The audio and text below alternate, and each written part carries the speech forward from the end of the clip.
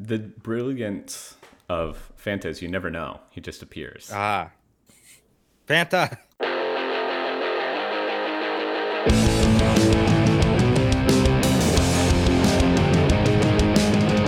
Hi, everybody. Welcome to the Dime Back Podcast. I'm Tyler, joined tonight by Peter Bard. What's up? I don't know. Mega Bard. Hello. Hello. And Russ Steinberg. Hi, Tyler. Hi. And Kevin Meacham. Hi, Russ. Hi. Oh. We don't have a sponsor tonight, so we can skip this part. Although I'm wearing a home field shirt. Meach is not. I'm wearing 19-9, the Big East tournament one. I'm pretty sure this is home field. No, Meach, you're pulling a Megan. Is this 19.9? That's a 19.9 shirt. Which I've is done fantastic. that about 17 times. Yeah, 19.9.com. You're home for UConn athletics apparel. Or homefieldapparel.com/adimeback. I'm fairly certain the link still works. It's basketball season. They might start paying us again. Our contract just went through the last basketball season. Speaking of its basketball season. Russ, outstanding. Great job. This is our season preview podcast. So I know last year we kind of went like player by player, which I feel like we could do again. But since we always just get sidetracked anyways, I didn't know if there was some other way anyone felt like starting. Any big picture things you're looking forward to, or Fans. an outlook? I know. I'm looking forward to it not being football season, Well, generally. fair enough. Russ, I had that exact same thought today. I was watching the latest practice posts, and I was looking at guys like, Andre Jackson and, the freshmen coming in. Like Andre Jackson, who's like the insane explosive athlete, has not gotten to play in front of any fans, UConn fans. I will say I'm also very looking forward to like Isaiah Whaley getting his like appropriate send off, like a real senior night for those guys. Like they really deserve it, and they're gonna get it, and I'm happy for them.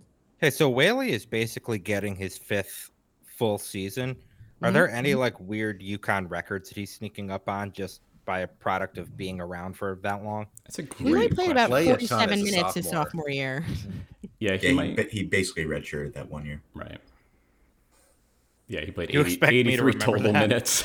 It's a very unusual career though, because he played a little as a freshman, and then he didn't really play as a sophomore, and then he starts playing like halfway through his junior year, and now he's going to end up being like basically a starter's career because he's going to get 2 full seasons and then a half as the starting power forward, and he's been great. I fucking love that dude. I really do. He's gonna end up being like an all-time fave for me. Just, absolutely. Yeah. Aside from just like both his post play and his posting abilities, he's just like a genuinely delightful dude. But I love the way he plays, and I hope that he has added a little shooting to his repertoire this year. I feel like that's the one thing that could really like Super poppers? That's that's my big prediction for the season is Whaley's. I've been pushing this. Whaley's going to take 2.5 3-pointers a game this year, and he's going to hit 35%. It would be really cool if Whaley came in as like the senior year Jeff Adrian, just making 15, 16 footers. I'm also looking forward to all of the other coaches forgetting about how he's the returning defensive player of the year, like, certain other people on the internet keep doing. And just that first time they run the pick and roll, and Whaley is just gonna hop right out and snatch the ball, and I'm gonna be really happy when that happens. That's the thing. That's what makes him so fun. Is like not only a really good defensive player, but he's really good at defense in like an interesting way, like a way. He's not just like he's just a dominant post center. No, he's a very good rim protector, but he's also this weird hybrid perimeter defender. I totally forgot how good he was like guarding the pick and roll until you mentioned it just now, Megan. Like he'll come up with like 2 steals a game before anyone remembers. Like he has those like absurdly long like go gadget arms, and like some unsuspecting point guard is gonna come off that pick, and Isaiah Whaley's gonna be right there, and it's gonna be great, and my heart will be happy. I had forgotten how much I enjoyed the like insanely hard close on the high pick and roll. Oh, so good. It's my favorite thing. Although Whaley was so much better at it than anyone else who they would put in there. Like Carlton was too slow to really do it. The cool thing now, though, is that if Whaley gets beat on that, you still have Sonogo in the paint. So he can, Whaley can, or a cook. So Whaley can be even more aggressive now. It's fun to have like someone on defense who is the best in the country at doing something, like Yeah. the beat with blocking shots. Like I've never seen a post guy, like a 6'9", 6'10" guy who can move his feet that way 25 feet from the basket. It's insane. I love it. I remember watching it start happening last year, and it was just like, oh, that's a nice play. Oh, that's a nice play. Oh, he does this constantly. Yeah, right. For like the first few weeks of the season before we realized, oh, he's apparently just really good at this thing that it never really occurred to me was like a thing that you would be able to do regularly. It always cracks me up when they like come around and he's already got his hand on the ball and they like don't even know it's happening, and all of a sudden they're like, oh, it's gone.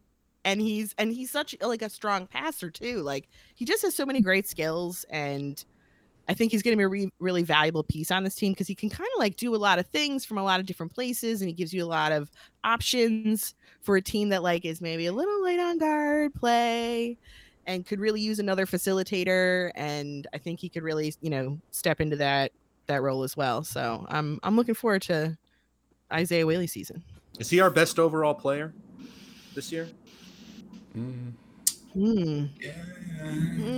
It's such a tough question because I feel like the best version of this team has a bunch of guys playing consistently at like a moderately good level. So I'm not sure I feel like almost ideally we won't be able to tell who's among the like Whaley, Cole, Martin group. I guess the difference is Sonogo, who I feel like if he just goes crazy, he's like first team all conference, might be player of the year candidate. Like he has that level. I'm not sure anyone else has that level of ceiling, right? So it all kind of depends. Like I'm just hoping the rest of them can kind of be consistently good. I don't even care if they're great.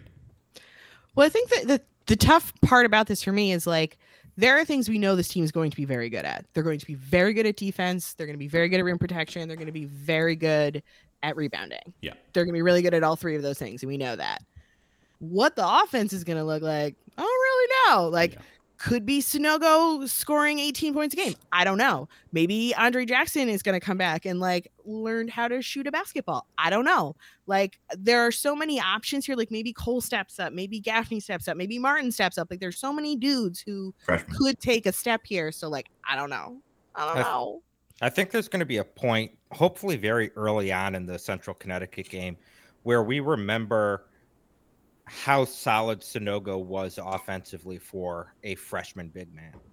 Yeah. And if he can build on that as a sophomore, then I am feeling a lot better about this team's ability to get a basket when it needs to. I can't remember the last time we had a big guy who came in with offensive footwork like that. Yeah. Beautiful.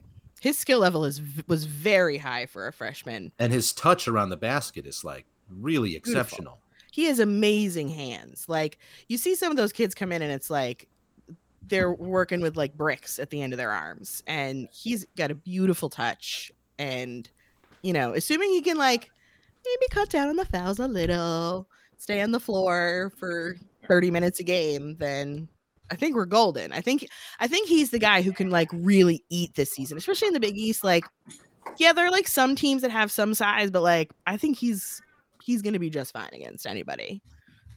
I just feel like his ceiling is like not quite, but pretty close to like an Elton Brand kind of guy. It's just so funny because he's such an old school kind of player. Like he would have fit in the old Big East like perfectly. So it's just kind of funny to like have a player like him because it's like so unusual now to have your your best scorer be a post player. It's always these guards and wings now who's scoring all your points for you, and the three is so important. Like having a straight up post player be your prime scorer is just kind of a throwback, and I'm into it. I'm here for it.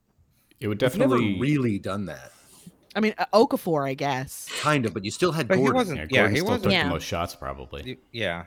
His junior year, he was the leading scorer most of the season, and that at the end of the year when he was kind of hurt, Gordon took over the lead. But yeah, I mean, that was more like a Georgetown thing. That was like Patrick Ewing, like real throwback. Yeah. Yeah. I love the depth that this team has in the front court defensively. My worry is what happens if Sonogo gets into foul trouble, and Whaley too, I guess.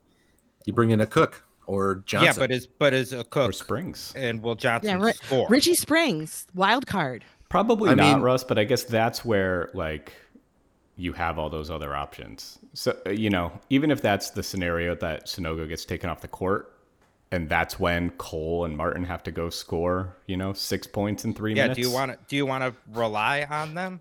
I mean, No, I guess but- for this team to be any good, you're going to have to at some point. But I'm I think saying It's not like they I don't would rather have other weapons. right. If we're in the position where we're relying on them because Sonogo's in like foul trouble because Sonogo is clearly the best player, then net, like that's a great place to be.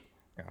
I guess that's my point. It's like if Sonogo actually can be that guy and shoot, 60+% from the floor and, get close to a double-double every game and, get 20 points every, couple of nights or every couple games, like that allows for Cole to not shoot great from three, or Martin to miss some shots at the rim, or Polly to not be on the floor because his defense is bad. Like if Sonogo can just be that one consistent place to go over and over again, it lets everyone else be a little more inconsistent. I guess my greater concern is that if he's not that, then it really does depend on everyone else around him being way more consistent than they were last year, which seems reasonable to me, but still worries me. Like that's probably my biggest concern. Martin is the one whose consistency I would like to see tightened up Yeah. the most. Like from game to game, and even sometimes like within games, he was such a streaky dude. And I think he's somebody who can be a major contributor. He does a lot on defense. He can do a lot on offense, assuming he makes his layups.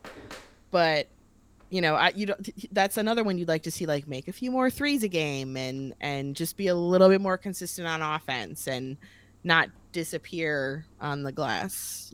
Just be a little more locked in.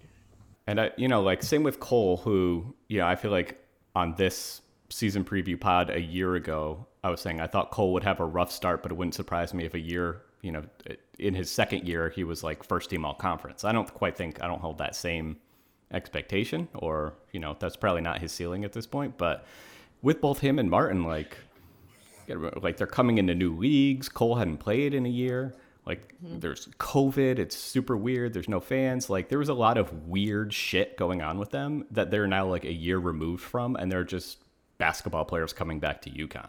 So like I'm not quite sure what that ends up looking like on the court, but I'm like leaving myself room to be optimistic that, once some of those external factors are removed and they're just more in the routine of being college basketball players, that some of those kinks will just get ironed out.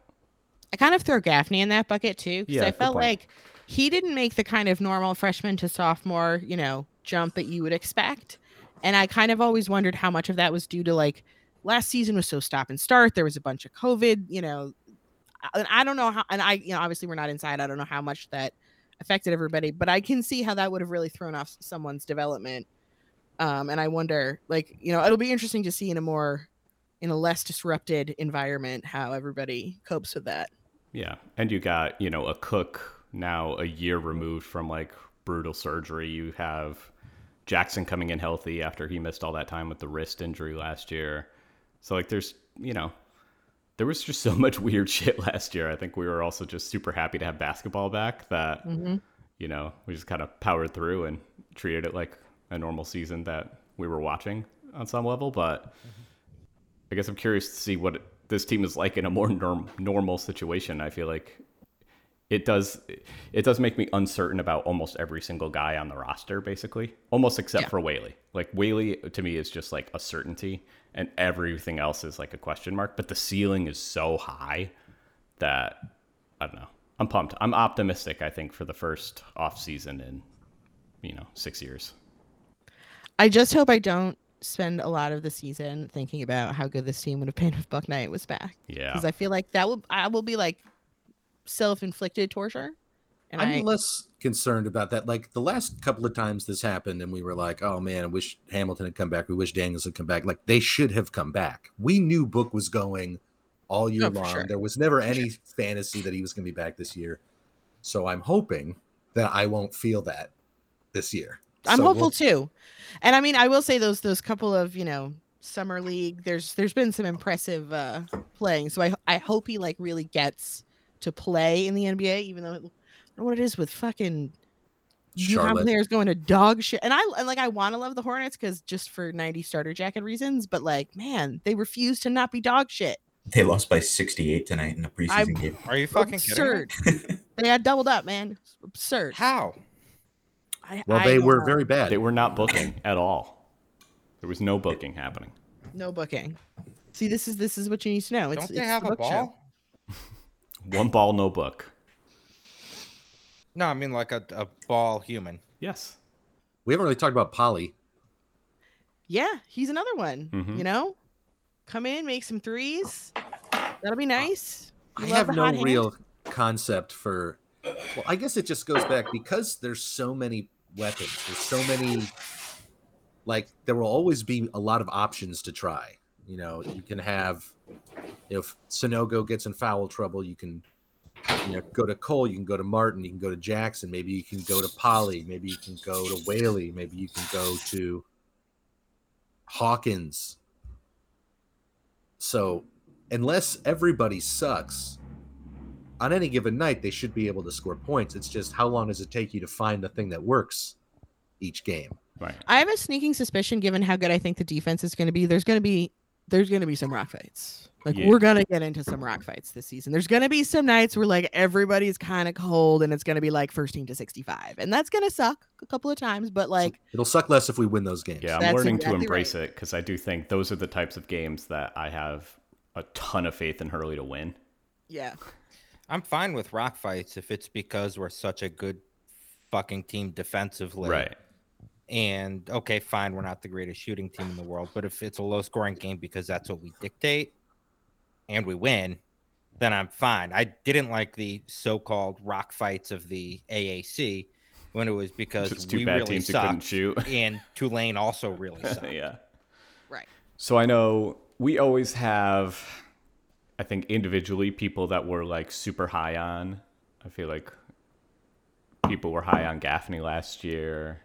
Who is there anyone that you hold unrealistic or at least on the top level expectations for versus consensus at this point? That Like was me with Sonogo. I but think feel I'm like there with I've Jackson. talked This you is guys why all into I that. bring this up.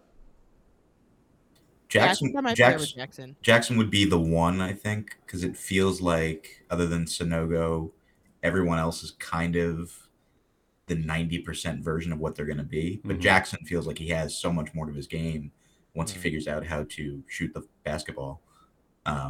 Just because of his vision, because of his length on defense.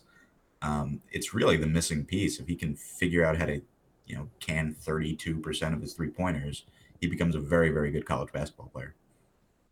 Yeah, I want to see him like driving to the hoop. The kid has a good enough handle that he should be really working to find his own shots that way. And he's so athletic. Like he's so athletic. He should be able to finish around the rim, and with his length and his jumping ability, like that should be another no-brainer for him. Gaffney, I want him to have added like an elbow jumper to his game because he can get that mid-range shot pretty much anytime he wants. He just needs to be able to make that to be a useful piece, I think, on the offense. But like everybody's got like one or two of those things where like if they can add that to their game, they're gonna be really good. But there's a lot of those. I also feel like I can Jackson see- fouled too much. Like he's got to like That too. Yeah, and this is where I was getting to the point of like, I'm not quite sure what just having been through this once before is going to do for these guys. I would assume a lot. But like if he can be there's no reason he can't be an elite level defender. And if he is, he can probably defend 3 positions and he can fit into any lineup. So I'm not even sure he needs to shoot. Like he can probably be a 28% 3-point shooter if he doesn't take a lot, but he's going to probably have to play a lot of small forward, like in those lineups. But I think Probably a there's lot no of reason he small can't be forward, good too. at it. It's tough to have a wing that can't shoot. Yeah. These days. Now, this is one of the reasons I'm on the Whaley's going to hit threes boat because we need somebody to. Cole was by the end of the season, his numbers were quite good from 3. Martin was very inconsistent, and ultimately didn't really take that many. Jackson was useless from three. So you need somebody else to hit some threes. I think you're going to see some lineups where Polly and Jackson are the forwards. Mm-hmm. And basically Jackson does whatever's harder on defense, and Polly, they hide Polly just to take threes, which might actually work. Yeah, I can see that working. Depending on Jackson can also do that like point forward thing, because he can bring the ball up and he can pass. Like he can do a lot of things depending on who you have around him. Hopefully he can create a situation where Cole can play off the ball a little more to get open looks, because he's probably going to be our best shooter unless Hawkins comes in and is a player right away. I mean, I think we all agree Jackson's the best passer on the team. Yeah. All right. I think the other scenario though is, if Polly is so consistent, you can't kind of take him off the court for too long. Like if Polly's shooting 46, 47% from three, all of a sudden those lineups start looking a lot different. I mean, he's given us no reason to think that he can do that consistently. But he could. When he gets hot, he hits everything. I mean, then when he has good games, you'll see him taking dog shit and hitting it, and it doesn't touch the rim. That rules so much. I just remember, I can't remember. It was like that big breakout game he had, not the one where he got hurt, but like he hit a bunch of threes, and one of them he was like dead sprint at the 3-point line, just goes up. He's like full leaning forward, awful looking shot, and just right through. I was like, oh my God, take that all day. It's going to rule if this team is good. Like, we're going to remember Whaley and Polly so fondly. If this team is good, like, they're going to be folk heroes. Consider how much better that class is going to look in retrospect than the super hyped one the year before. Top 5? Kevin Ollie knew what he was doing. I mean, you know what? That class, those guys all overachieved ultimately. Like Polly, Whaley, and even Carlton. All kind of overachieved in their careers. They all turned into pretty good players. Is that because Kevin Ollie had a good eye, or just because it turns out Dan Hurley can coach? Well, both. I mean, I would have liked to see Hurley coach Vance Jackson for 2 years. Yeah, that would have been cool. Yeah, it could have been cool. Or Jawan Durham, at or two different Stevie schools, Knox, but still. or Jalen Adams. Yeah, Jalen. Jalen Adams is a few the one more that's years always of going to haunt me. Jalen. Yeah, I know. Me too. Vital didn't need it. Vital coached himself. Vital was the perfect player for a bad team. Yeah, because he was like, whatever you fucking failures are doing, I'm going to dive on the floor and take every look I can get. And you know what? That was what they needed. You know, a clip I saw the other day that reminded me, it was like just the coolest thing ever, was, do you remember when Vital like stole the ball at half court and like got it spun around the back and threw it up ahead to Book and did a windmill? Himself. Yeah. That's one of my all-time favorite plays. Yeah. I don't know. Maybe I have outsized expectations for Polly now. I felt like I was just going off the deep end. I mean, it's hard to see Polly as anything more than a guy who will win you a game every month and will be not super useful the rest of the time. Like he is what he is athletically. Like he's unplayable defensively if he's not scoring. I just don't, useful player. And if this team's going to win, it's going to need a game from him where he just crushes it. But I'm not getting super high on Polly. It does also seem like it could go one of two ways. Either the like the 3-point shooting from Cole and Martin or Hawkins or, even Jackson, if it's passable, just eclipses the need for Tyler Polly to really play. Or he's the only guy on the team that can make it 3 and they have to play him a lot. I hope it's the first one. That'd be cool. I'd like to see him get his burn, hit some big shots, and not hurt us too much with the rest of his game. That's what I'm hoping for. He's a senior. Right. He's a super senior. I will always have an affinity for him. I want him to have a good season. But I wouldn't mind if Hawkins comes out and hits like 43% of his threes and plays great D. Is Hawkins supposed to be a great shooter?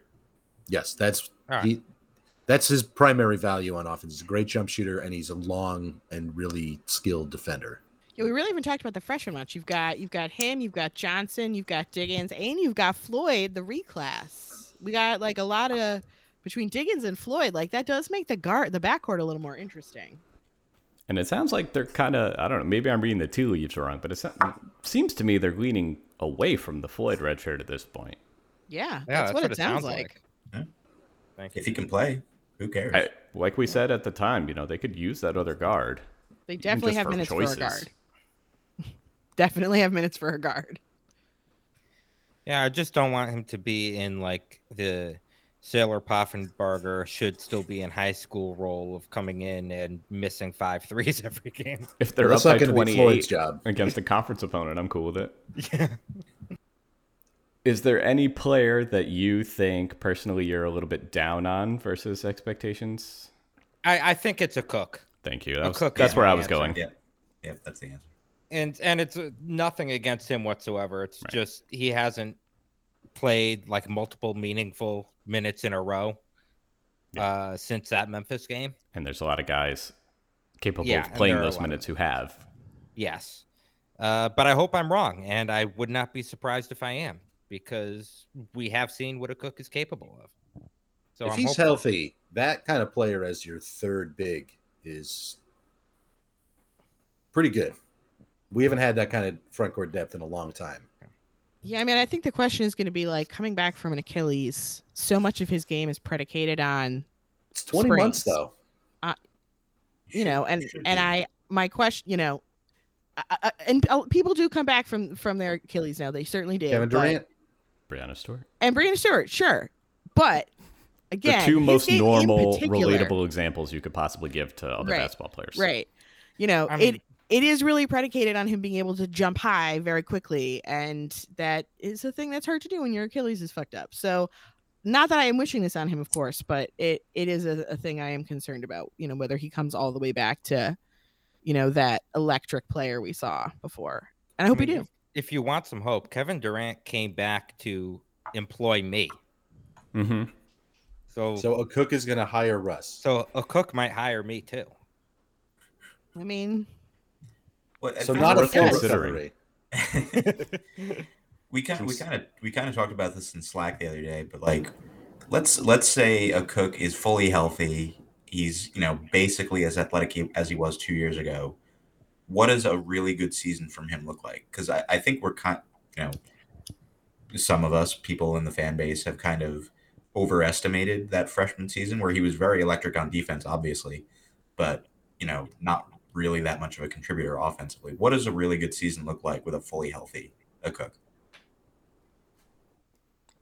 I mean, it depends on how much he's playing, but assume, there's a pretty regular front court rotation. If he can play 18 minutes a game and give you, 4 and 4 and a block and a half, I'd be pretty thrilled, especially if his shooting picks up a little bit. Yeah, I mean, I don't think I would necessarily be expecting much on the offensive end, but yeah, that sounds about right to me. If he gets 4 rebounds a game, I'll be thrilled. Be great. Now, is that 4 and 4 taking into account the 40 points he's going to have against Coppin State? Outside, because then I would be disappointed. Okay. Maybe this might not be the right time, but can we talk about how there's no exhibition games? What's up with that? They're playing a couple of secret scrimmages. But yeah. That's what Licata said. I saw a piece. Hurley talked about that with somebody. Are they playing 2? Is that what they said? 2 scrimmages. Okay. Yeah. I'm a little disappointed. I would have rather one secret scrimmage in like a charity game against UMass or Rhode Island or something. But fine, whatever. If the scrimmage teams are good. I can't remember where I saw that. I want to say it was in like definitely one in of the print local. somewhere. Yeah. I wonder if maybe like Borges or something. I wonder if Goodman has started his list of secret scrimmages yet. Any guesses? Probably local. Probably like BC. URI, Harvard. They did a scrimmage with Harvard, right? Yeah, they did one a few years ago. I'm trying to remember if that was a Hurley era. I think it was era. Hurley's first year. Yeah, that sounds right. Yeah. Yeah, this is one of those things that I can't get myself worked up over. Like, I don't care what Hurley wants to do the first 2 games they play. I mean, I would just rather have something I can watch. Sure. But ultimately, because whatever's best for the team. Like, it's hard to talk about these guys. We're going off what we saw last year, but they're missing such an important piece We don't know what the rotations are going to look like. We have no idea what the freshmen are going to look like against 19-year-olds and 20-year-olds. So I mean, not a huge deal, but like I would like to see them before I kind of have like when you asked like are you significantly up or down on anybody? Like I feel like I'm at where I was in March. Like good team, some good pieces, not enough shooting. Not a ton of ceiling for a lot of these guys, other than the freshmen and Sonogo, to go higher than we currently are, and that's kind of where I'm at. They do kind of have two exhibition games because they have Central and Coppin State to start the season. Right. So I mean, you're going to get to see them beat the hell out of good team or terrible teams. Sorry. Yeah, but the women play Fort Hays State, and I'm really looking forward to that. That might be a single-digit game. Single-digit watch. Oh, God, I really hope so. It's gonna happen, and I want it to happen. I really wanted it to happen before we left the American. I know. It came close a couple of times. Mm-hmm. Yeah. Was Fort Hays the D2 champion last year? Fort Hays was actually. I don't know. They usually play one of the lower division champions. They were actually the runner-up in the American last year. Yeah, I was gonna say. Oh, okay, cool. So, first 4 games: Central, Coppin State, LIU, Binghamton. At Russ, any of those interesting at all, other than Coppin State from we might see Amita Bryman score 40 points perspective? Yeah, I mean, Coppin State from that perspective, I guess it's Central in that it's nice to give Patrick Sellers a game to start his career. Yeah, shout Patrick Sellers. Yeah, shout Patrick Sellers. That's what he needs, getting his ass kicked his first game. It's a rite Other of than passage. that, the only other exciting thing, I guess, is that LIU has really cool jerseys. They're the Sharks, right? They're the Sharks now. They were the Blackbirds. They're now the Sharks, and they've got like this cool like blue thing going on. So then after that, they go to the Bahamas, where they start with Auburn. Auburn's going to be a fun test because they are projected to be right around as good as UConn is, and I believe they also have a really strong front court. So that's going to be a good test. I think good test. I'm not sure about fun test. I think that might be an excruciating game. Good test. Excruciating test. I find most of the Bahamas games excruciating. There's something really weird about them never playing in played that well in that little ballroom. Yeah. Like the one good moment we had there was Boat making those 3 free throws. Oh, that was Bahamas? Yeah. That tournament sucked. That tournament does suck. But we lost to Syracuse there. We lost to Gonzaga there. We beat Michigan, though, right? We did beat Michigan, yes. Yeah. Lost to NC State, I think, that one year. Was It's it NC State or... No, it was UCF. UCF. We lost to UCF there. It's also a weird, because the games are always around Thanksgiving, I just find them hard to watch. Like, there's always things happening, or people visiting, or family in town. We have game on Thanksgiving, semifinal game. Yeah, that's brutal. Second round. Good. That'll give me every game should to start isolate myself after my children are asleep. That's should be the law. I'm sick and tired of Joe Manchin holding up the Tyler's Children Act. That's of right. 2021. Fuck you, Joe Manchin. Is Michigan State any good this year, or are we gonna end up playing Loyola? We're better than Michigan State. What about Loyola? We should be better than Loyola. We better be better than Loyola. But Loyola was really fucking good last year. Yeah, but they lost a really good guy. He graduated. They lost Krutwig, right? Yeah. I don't remember who And else their is who's on the other side of that Syracuse. Atlantis bracket. Oregon, Syracuse, Arizona State. Oh, that'd be fun. Yeah. Oh no, I'm looking at the women's bracket. Yeah, Oh. It's Arizona State, VCU, Baylor. Oh yeah, and Syracuse. VCU is gonna suck. They've lost, I think, 3 players since practice began to ACL injuries. Jesus. Yikes. It's been awful. I guess there's not really much else in the terms of the non-conference slate after West that. Virginia. Yeah, other than so it's Maryland, East Shore, Grambling State, and then West Virginia, and then Bonna. St. Right? Bonaventure. I mean, West St. Virginia. Bonaventure game's going to be good. At West Virginia is going to be brutal. Yeah, That game's going to suck. That's one that hope we win in the 60s, I guess. Yeah, if we win, it'll be awesome. Honestly, if we could split Bonna and West Virginia, I'll be thrilled. I wouldn't be too worried if they end up losing 2 out of 3 in the Bahamas. I mean, that would suck, but I'll be sad. I would be sad too. But that's a stacked field, and you have to figure that one win will end up being against a quality team, like even if it's Auburn or Loyola. And then the 2 losses really aren't going to hurt you. And so you get a quality win there. You get one of Bana and West Virginia, and then you get 20 games in the Big East. I think they'll be fine. It would be really nice to have 2 losses or less when they get to conference play. I would like that. Could happen. It could. It's possible. One thing there's I no do. game that we can't win. At least we'll have a pretty good idea, I think, if this team is any good or not by the time they get to conference play. Or at least, I think we'll have a pretty good idea of what this team is. For sure. If we beat all the bad teams by 20 points, and then we're, If we only beat Central by 20, I'm going to be worried. at least 20. Yeah. And then we're, in every game and winning most of them against the other 4 or 5 good teams. So assume we go 3-2 in those games, and we win the rest by enough that we're satisfied. We going beat the into nerd spread. Conference play. And we're probably ranked going into the Big East opener.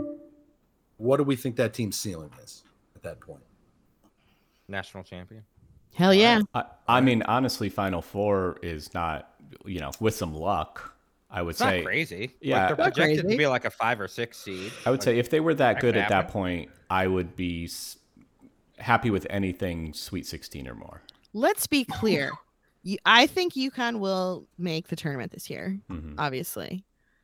And when they do, I will choose them I will pick them to win the national championship in any and all brackets I do. As you are I legally always do. bound. Right. As God Unlike intended. Russ, the traitor. As it stands right now, Have a head and a heart bracket. heading into the season, I think I would predict tournament appearance and first round win. Like that would probably Honestly, be where I that think would probably be my that's guess. the minimum that I would be happy with. Same. That's Yeah, same. Minimum. I want second weekend. So hell I yeah. do too. But if they win a game in the tournament, I won't lose sleep over it. That's progress. Like Yeah, I like if guess- they get a bad second round draw and they like play a really good team to the final minute, Totally. and lose the game, I'm not gonna cry about it. But I if will they accept that suck if we and get a lose while trophy. scoring 54 points in the second round loss, then I'll probably be mad.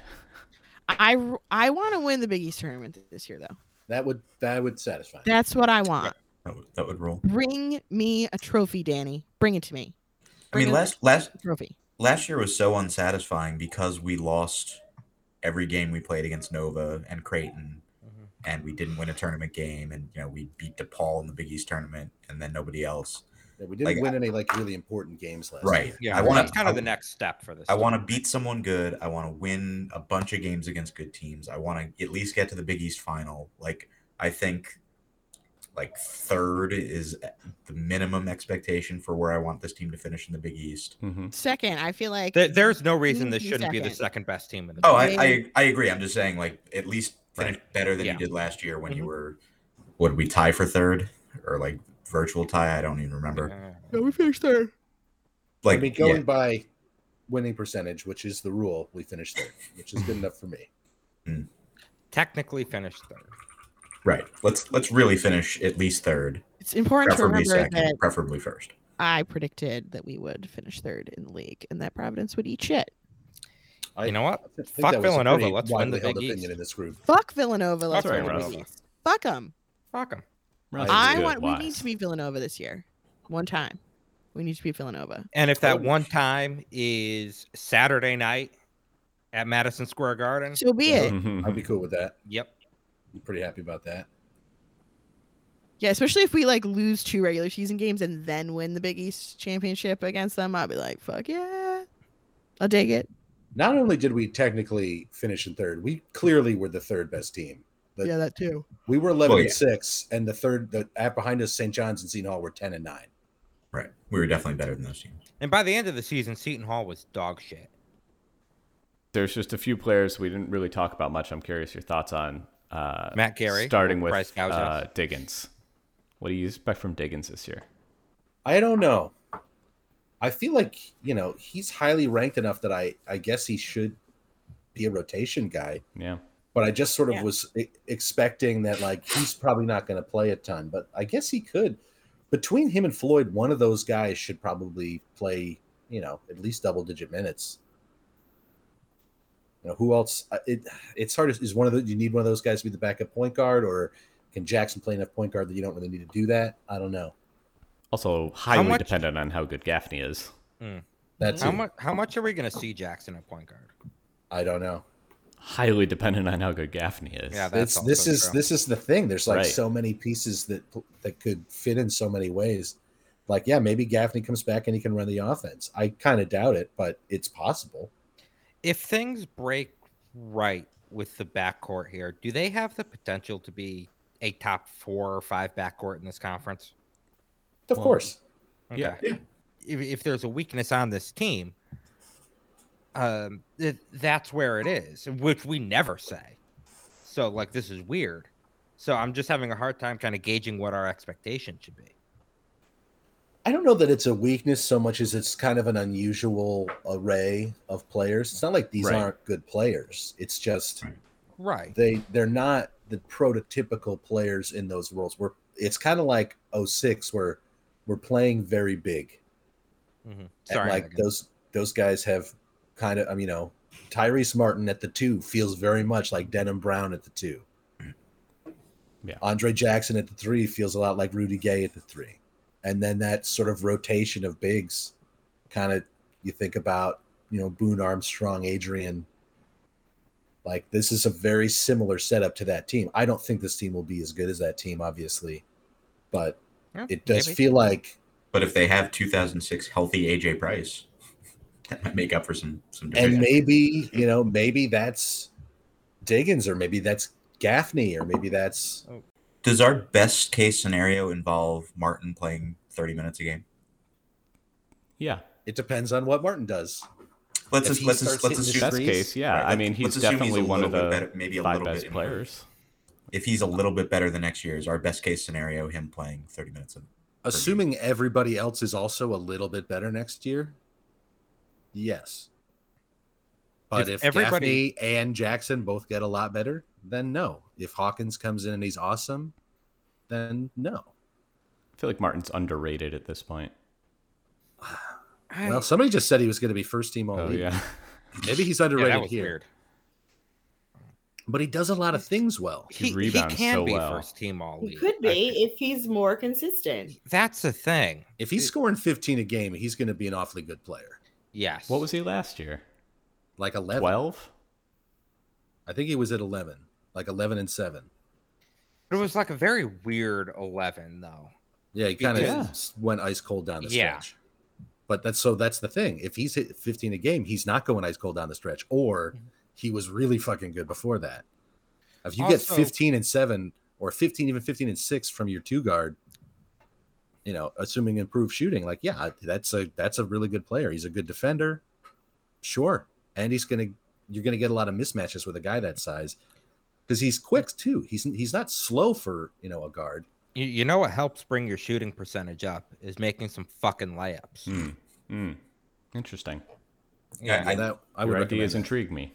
Though he did mostly down the second half of the season. He just was insanely bad at it for the first half. He ended up being 54% at the rim, which is not good. That's what I was going to say. Sounds bad. Not very Yeah, good. but he was at like 46 at one point. Yeah, like that's way better than it was in like late Which means January. he probably was like 60% the rest of the way. If he's 60% for the season from the rim, great. Is it though? Yeah, I'm fine with that. All right, what about Springs? You guys expecting anything at all from Springs? A transfer after the fall semester? I don't think he's going to. If he was going to transfer, he'd have transferred. Yeah, he would have done it already. Right. Yeah. I think Springs was the guy who said, I'm a marginal high major talent, and UConn's offering me a scholarship. I can go play at like a serious high major program, and we'll see what happens. Maybe practicing against We call players that like that, the he Isaiah becomes a good Whaley player. path. Or the Hilton Maybe. Armstrong path. Yeah. I mean, it just is going to take him a little longer because he's not there yet. But maybe he turns out to be, a useful player his last couple of seasons. Because keep in mind, he's still going to be a freshman this year. he could stick around. Where do you guys think Johnson and Springs are on the depth chart? From what I've read, Johnson is pushing a Cook. I mean, if a Cook falters, Johnson's going to play. If that's the case, then I'm really excited to see Johnson. I feel like he's the guy that we've heard the most about in the preseason. Johnson? It sounds like he's really good. I remember watching him. Would you say he's UConn's next Mr. Big Shot? Shut up. Sorry, but I remember watching him when he was still in high school because he was playing with Sonogo, and we had just gotten Sonogo, and being like, this guy looks pretty good. And then, so you start hearing his name, and he just has been rising since then. And now it's like maybe he's an impact guy right away. I don't know. That would roll. He's super athletic. He has a ton of different skills.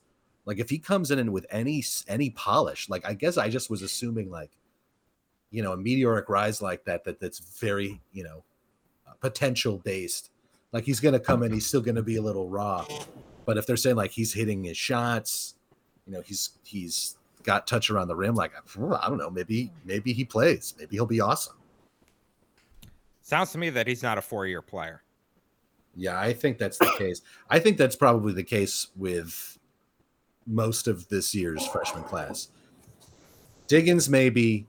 Hawkins, almost certainly not. If Hawkins is a 4-year player, something has gone wrong. And Johnson, I think probably the same. Floyd, 5-year player. We'll see. We'll see what happens with Floyd. Sounded like Floyd was doing really well on the summer circuit. He's exceeded expectations everywhere he's gone. So I hesitate. People say, "Oh, he's probably not going to be a big time scorer," or maybe he's Vital, but bigger. God, I would love it if he was Vital. I feel like this team could really use bigger. Vital. I know. What's Vital doing? I miss him. Christian Vital, come write about football. Yeah. Mm-hmm. He could come write about field hockey. He can write about anything. He can write about whatever he wants. We'll give him an NIL deal. Listen, if he wants to do food reviews, he can do whatever he wants. I would read the fuck out of a Christian Vital food review. Absolutely. So Val Ackerman today implied that's a good boy. That with the sorry.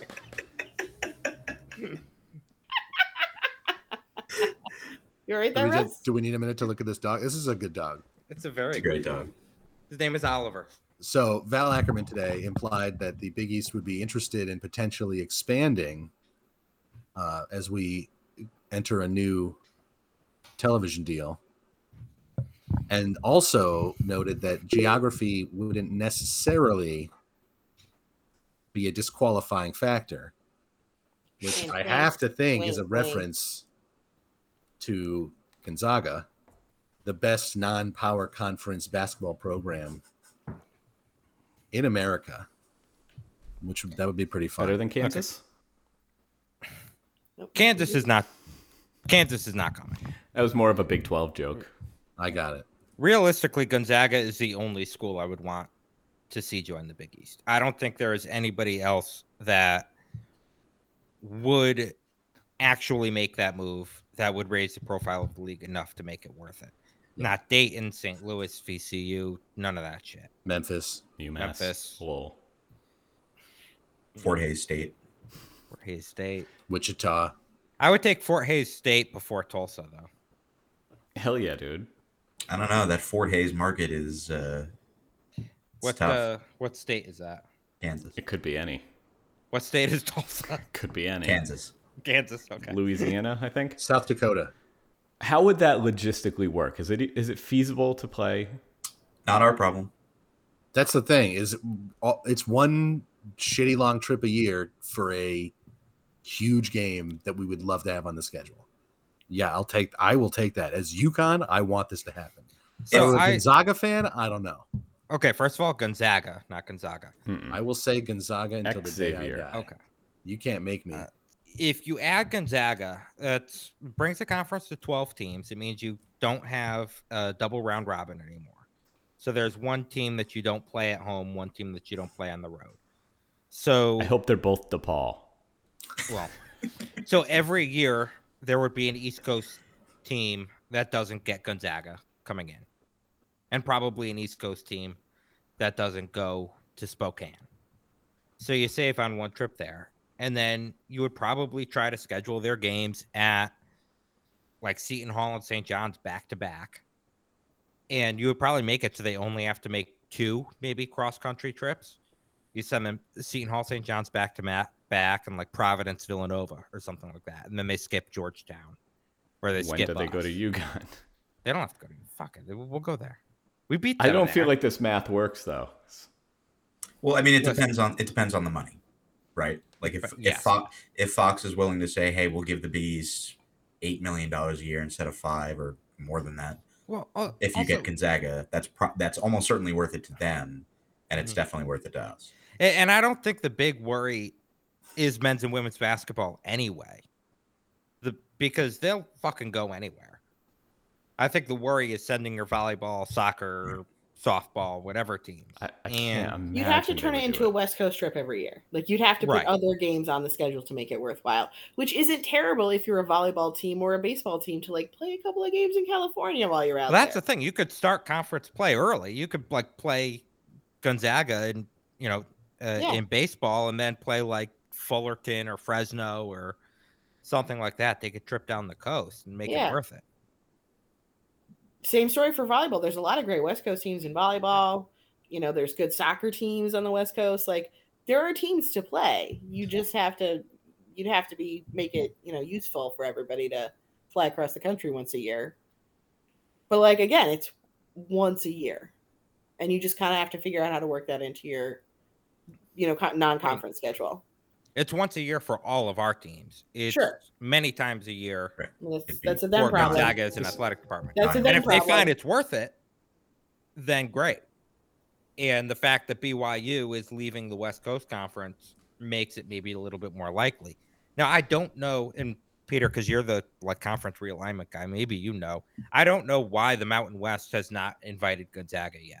Yeah, that's the one thing I keep coming up against with this, because obviously I'd love to see them move, but it just doesn't make sense to me if I'm Gonzaga that I'm going to go to the Big East rather than the Mountain West. And why wouldn't the Mountain West want them?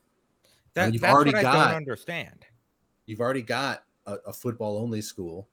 Slide Gonzaga into that spot, and that's like imagine a school that has Hawaii football and Gonzaga basketball. That would be certainly a team you would want in the Mountain West.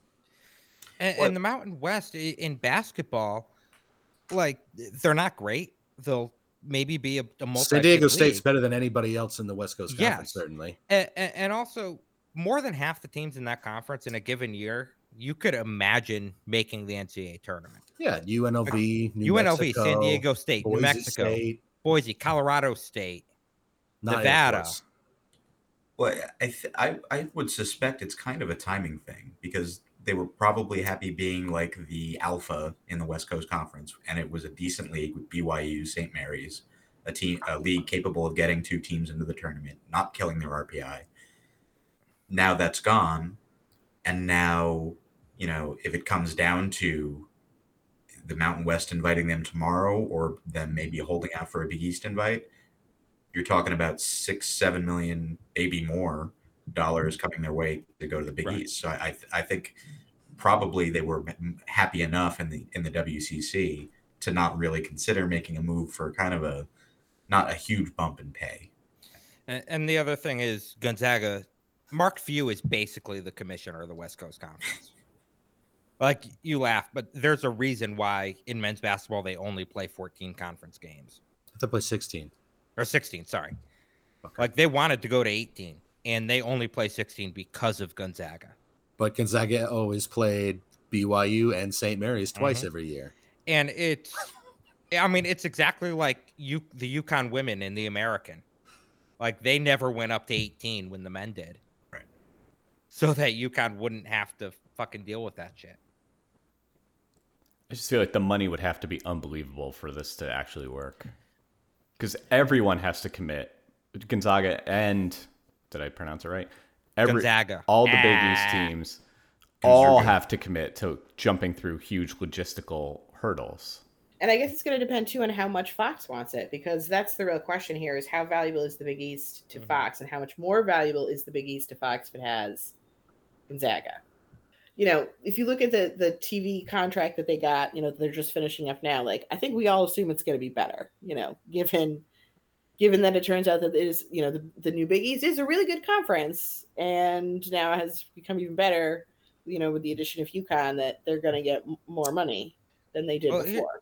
Here's what I'm thinking of if I'm Fox, and I'm looking at this from a men's basketball perspective. You have your handful of games that are on Fox Banquet every year. Mm-hmm.